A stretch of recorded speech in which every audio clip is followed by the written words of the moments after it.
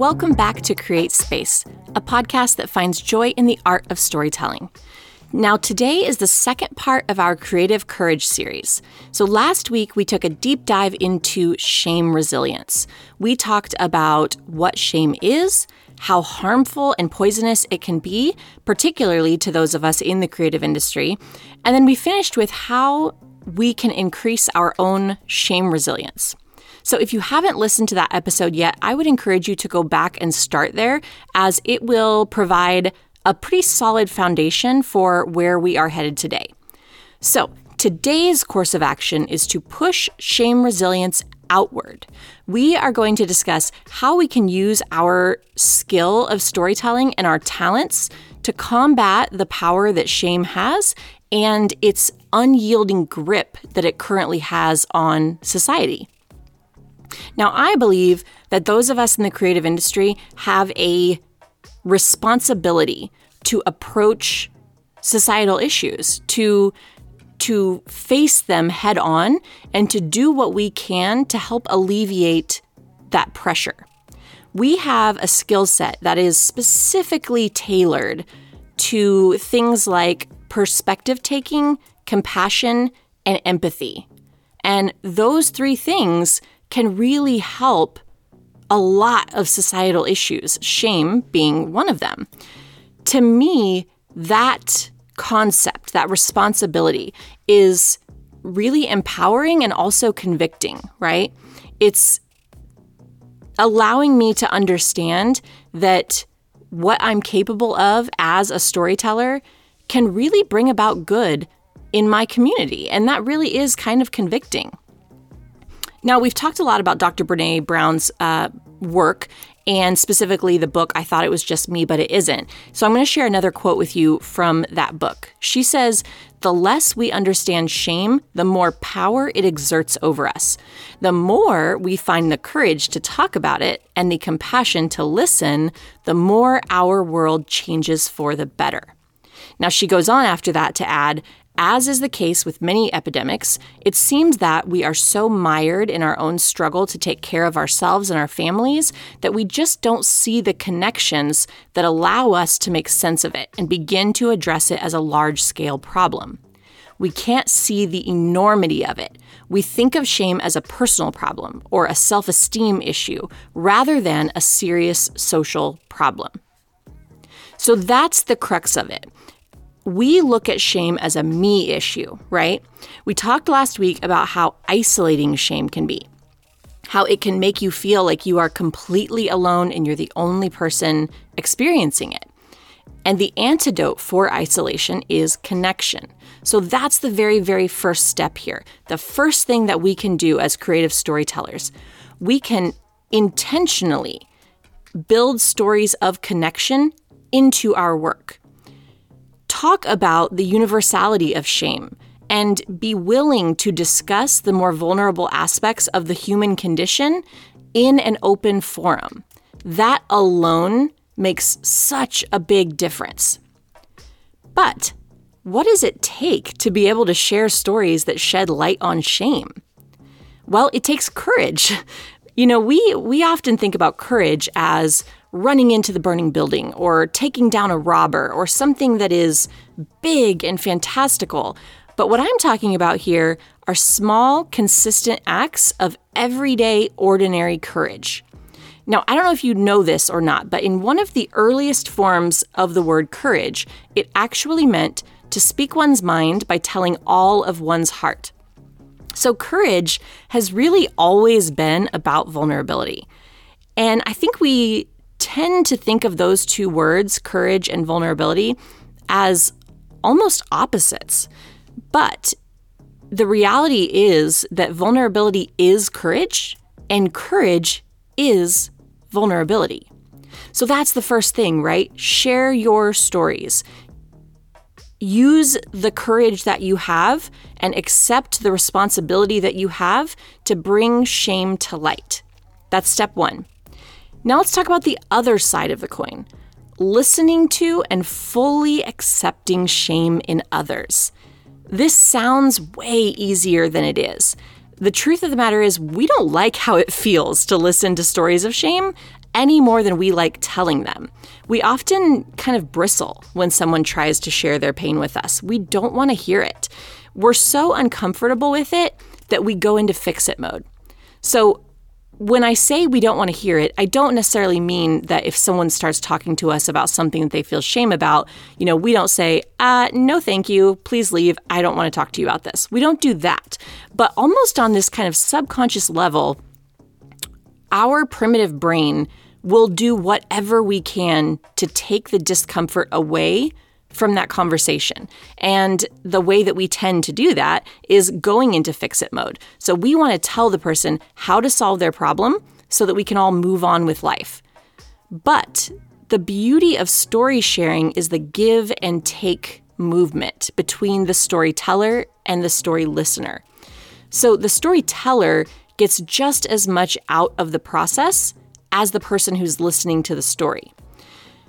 So it's important when you are the listener. As the creative, we tend to be the storyteller, right?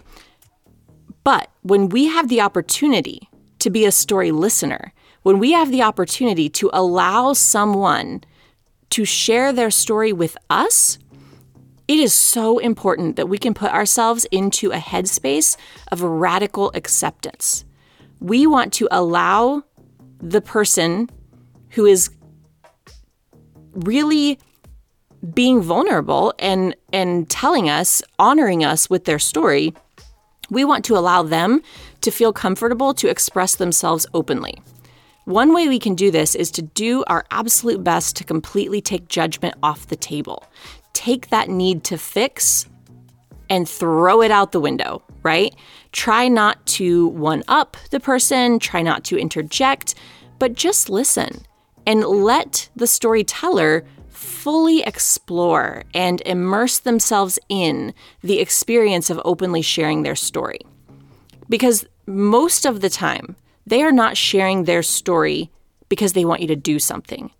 What I would love for us to kind of get into our head is that the gift that we give someone is listening and sitting with them in their pain or sitting with them in their shame. Right? That is the gift. The process, the experience is the gift. The gift is not fixing. The gift is not making the shame go away. The gift is not doing anything specific to remove the discomfort or make the person feel better. The gift is the experience. So this whole approach of listening that I'm talking about is deeply rooted in compassion. In Dr. Brené Brown's book, which I've quoted a lot, but it's really good, so that's why I keep bringing it up. She says, compassion is not a virtue. It's a commitment. It's not something that we have or we don't have. It's something that we choose to practice. Can we be with someone who is in shame and open ourselves up enough to listen to their story and their pain? So that's what we're talking about, right? That's the experience, the gift of listening. So we've talked a little bit about the responsibility of sharing stories of vulnerability courageously. We've talked about the approach to giving the gift of listening to someone, allowing them the opportunity to story share as a practice of compassion.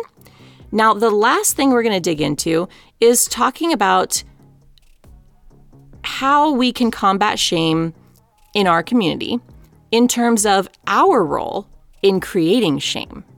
Now, this part gets to be a little bit touchy, but it's really, really important. We really need to become aware of our own impact in terms of taking an inventory of the times that we have shamed others.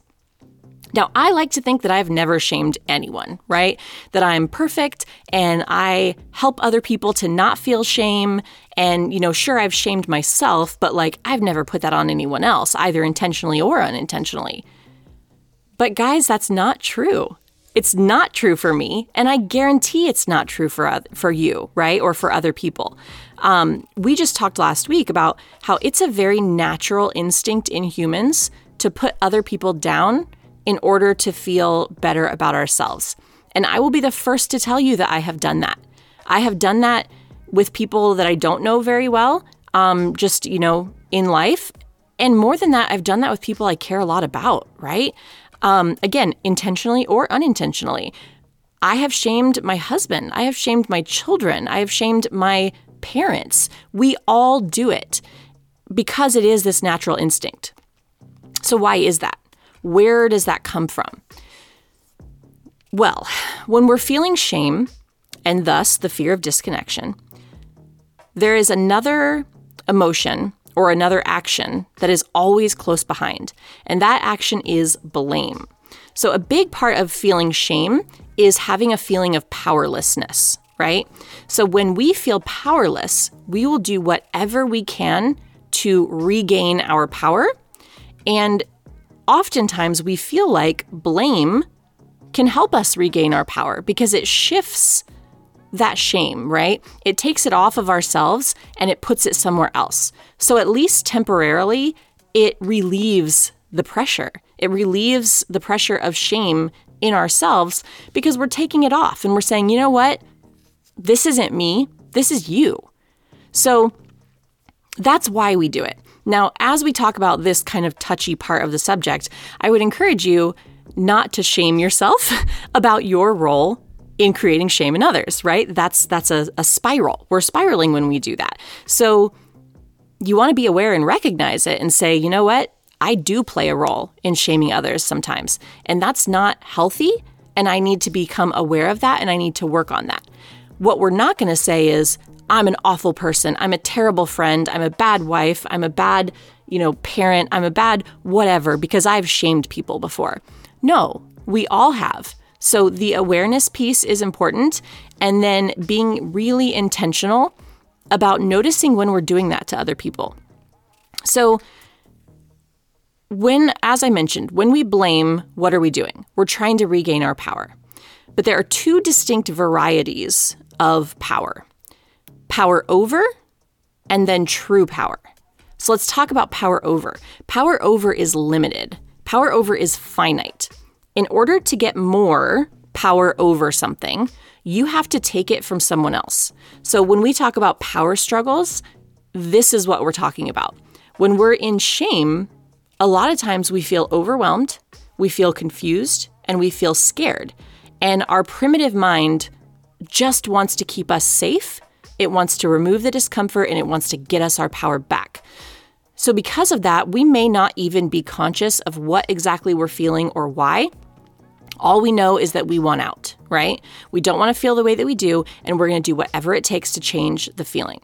So without even realizing it, we start blaming other people. We begin transferring that shame to other people because we can't contain it within ourselves. And the blame starts to come out because we are trying to exert power over other people, okay? So to begin to work on this instinct and to change it and to be more intentional and conscious about how we're reacting to shame, we need to focus on gaining true power. So let me explain the difference. True power is not finite.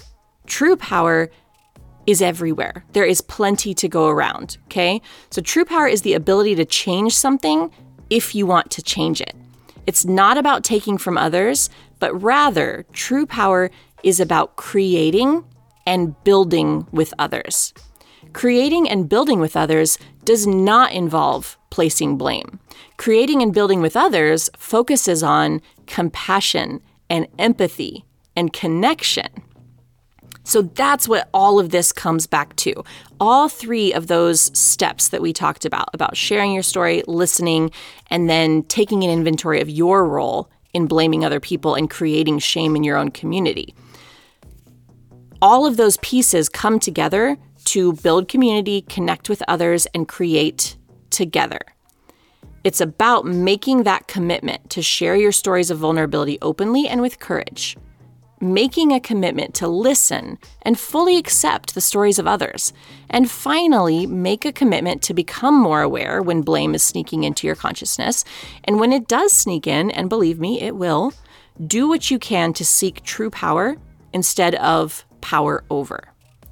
Now, again, if you've heard anything over the past 2 weeks that is interesting to you or that you would like to learn more about, or if you would like to kind of continue on this road of learning more about shame resilience, please do yourself a favor and read the book, I Thought It Was Just Me, But It Isn't, by Dr. Brené Brown. Also, check out the Self-Compassion Teachings from Dr. Kristin Neff.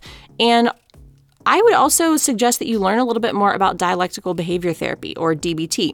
Again, it was developed by Marsha Linehan. You can do your own research on it, but what I would really suggest is to take a dialectical behavior therapy course with a licensed therapist. So therapists get a licensure in DBT therapy, and they can conduct a course. So there are one-on-one courses. They usually take about 6 months. The one-on-one courses do anyways. I'm not for sure on the group courses if they're the same amount of time or if they're a little bit longer. But the full dialectical behavior therapy process for a one-on-one takes about 6 months. And again, they do have group DBT therapy as well. So I would suggest looking into something like that if you're really serious about some of the things that we've discussed on these last 2 episodes of the podcast. The thing is that so much work has been done in this area, and we've explored a lot of the work. And again, some powerhouse women have really invested in this area of knowledge, but there's still a lot of space for continued development. And personally, I feel a really intense calling of responsibility in this arena of shame resilience. And I welcome all of you to join me in building more courage and acceptance within yourselves and also within your community. So thank you for joining me for this kind of 2-part series about creative courage and shame resilience. And thank you for listening and taking a part in this conversation. I'd love to hear what you thought about it. I'd love to hear if you have any additional bits of knowledge, or if you have any questions or comments. Please feel free to leave me a comment. Either, you can review the podcast on Apple Podcasts, you can send me an email, you can send me a DM or tag me on Instagram, you can send a voice memo to the show via our SpeakPipe page, which is linked in the show notes. I would really just love to kind of hear what your thoughts have been about the types of things that we've been discussing over the past couple of weeks. So thank you again for listening. And of course, I will see you back here, same time, same day, next week on Create Space.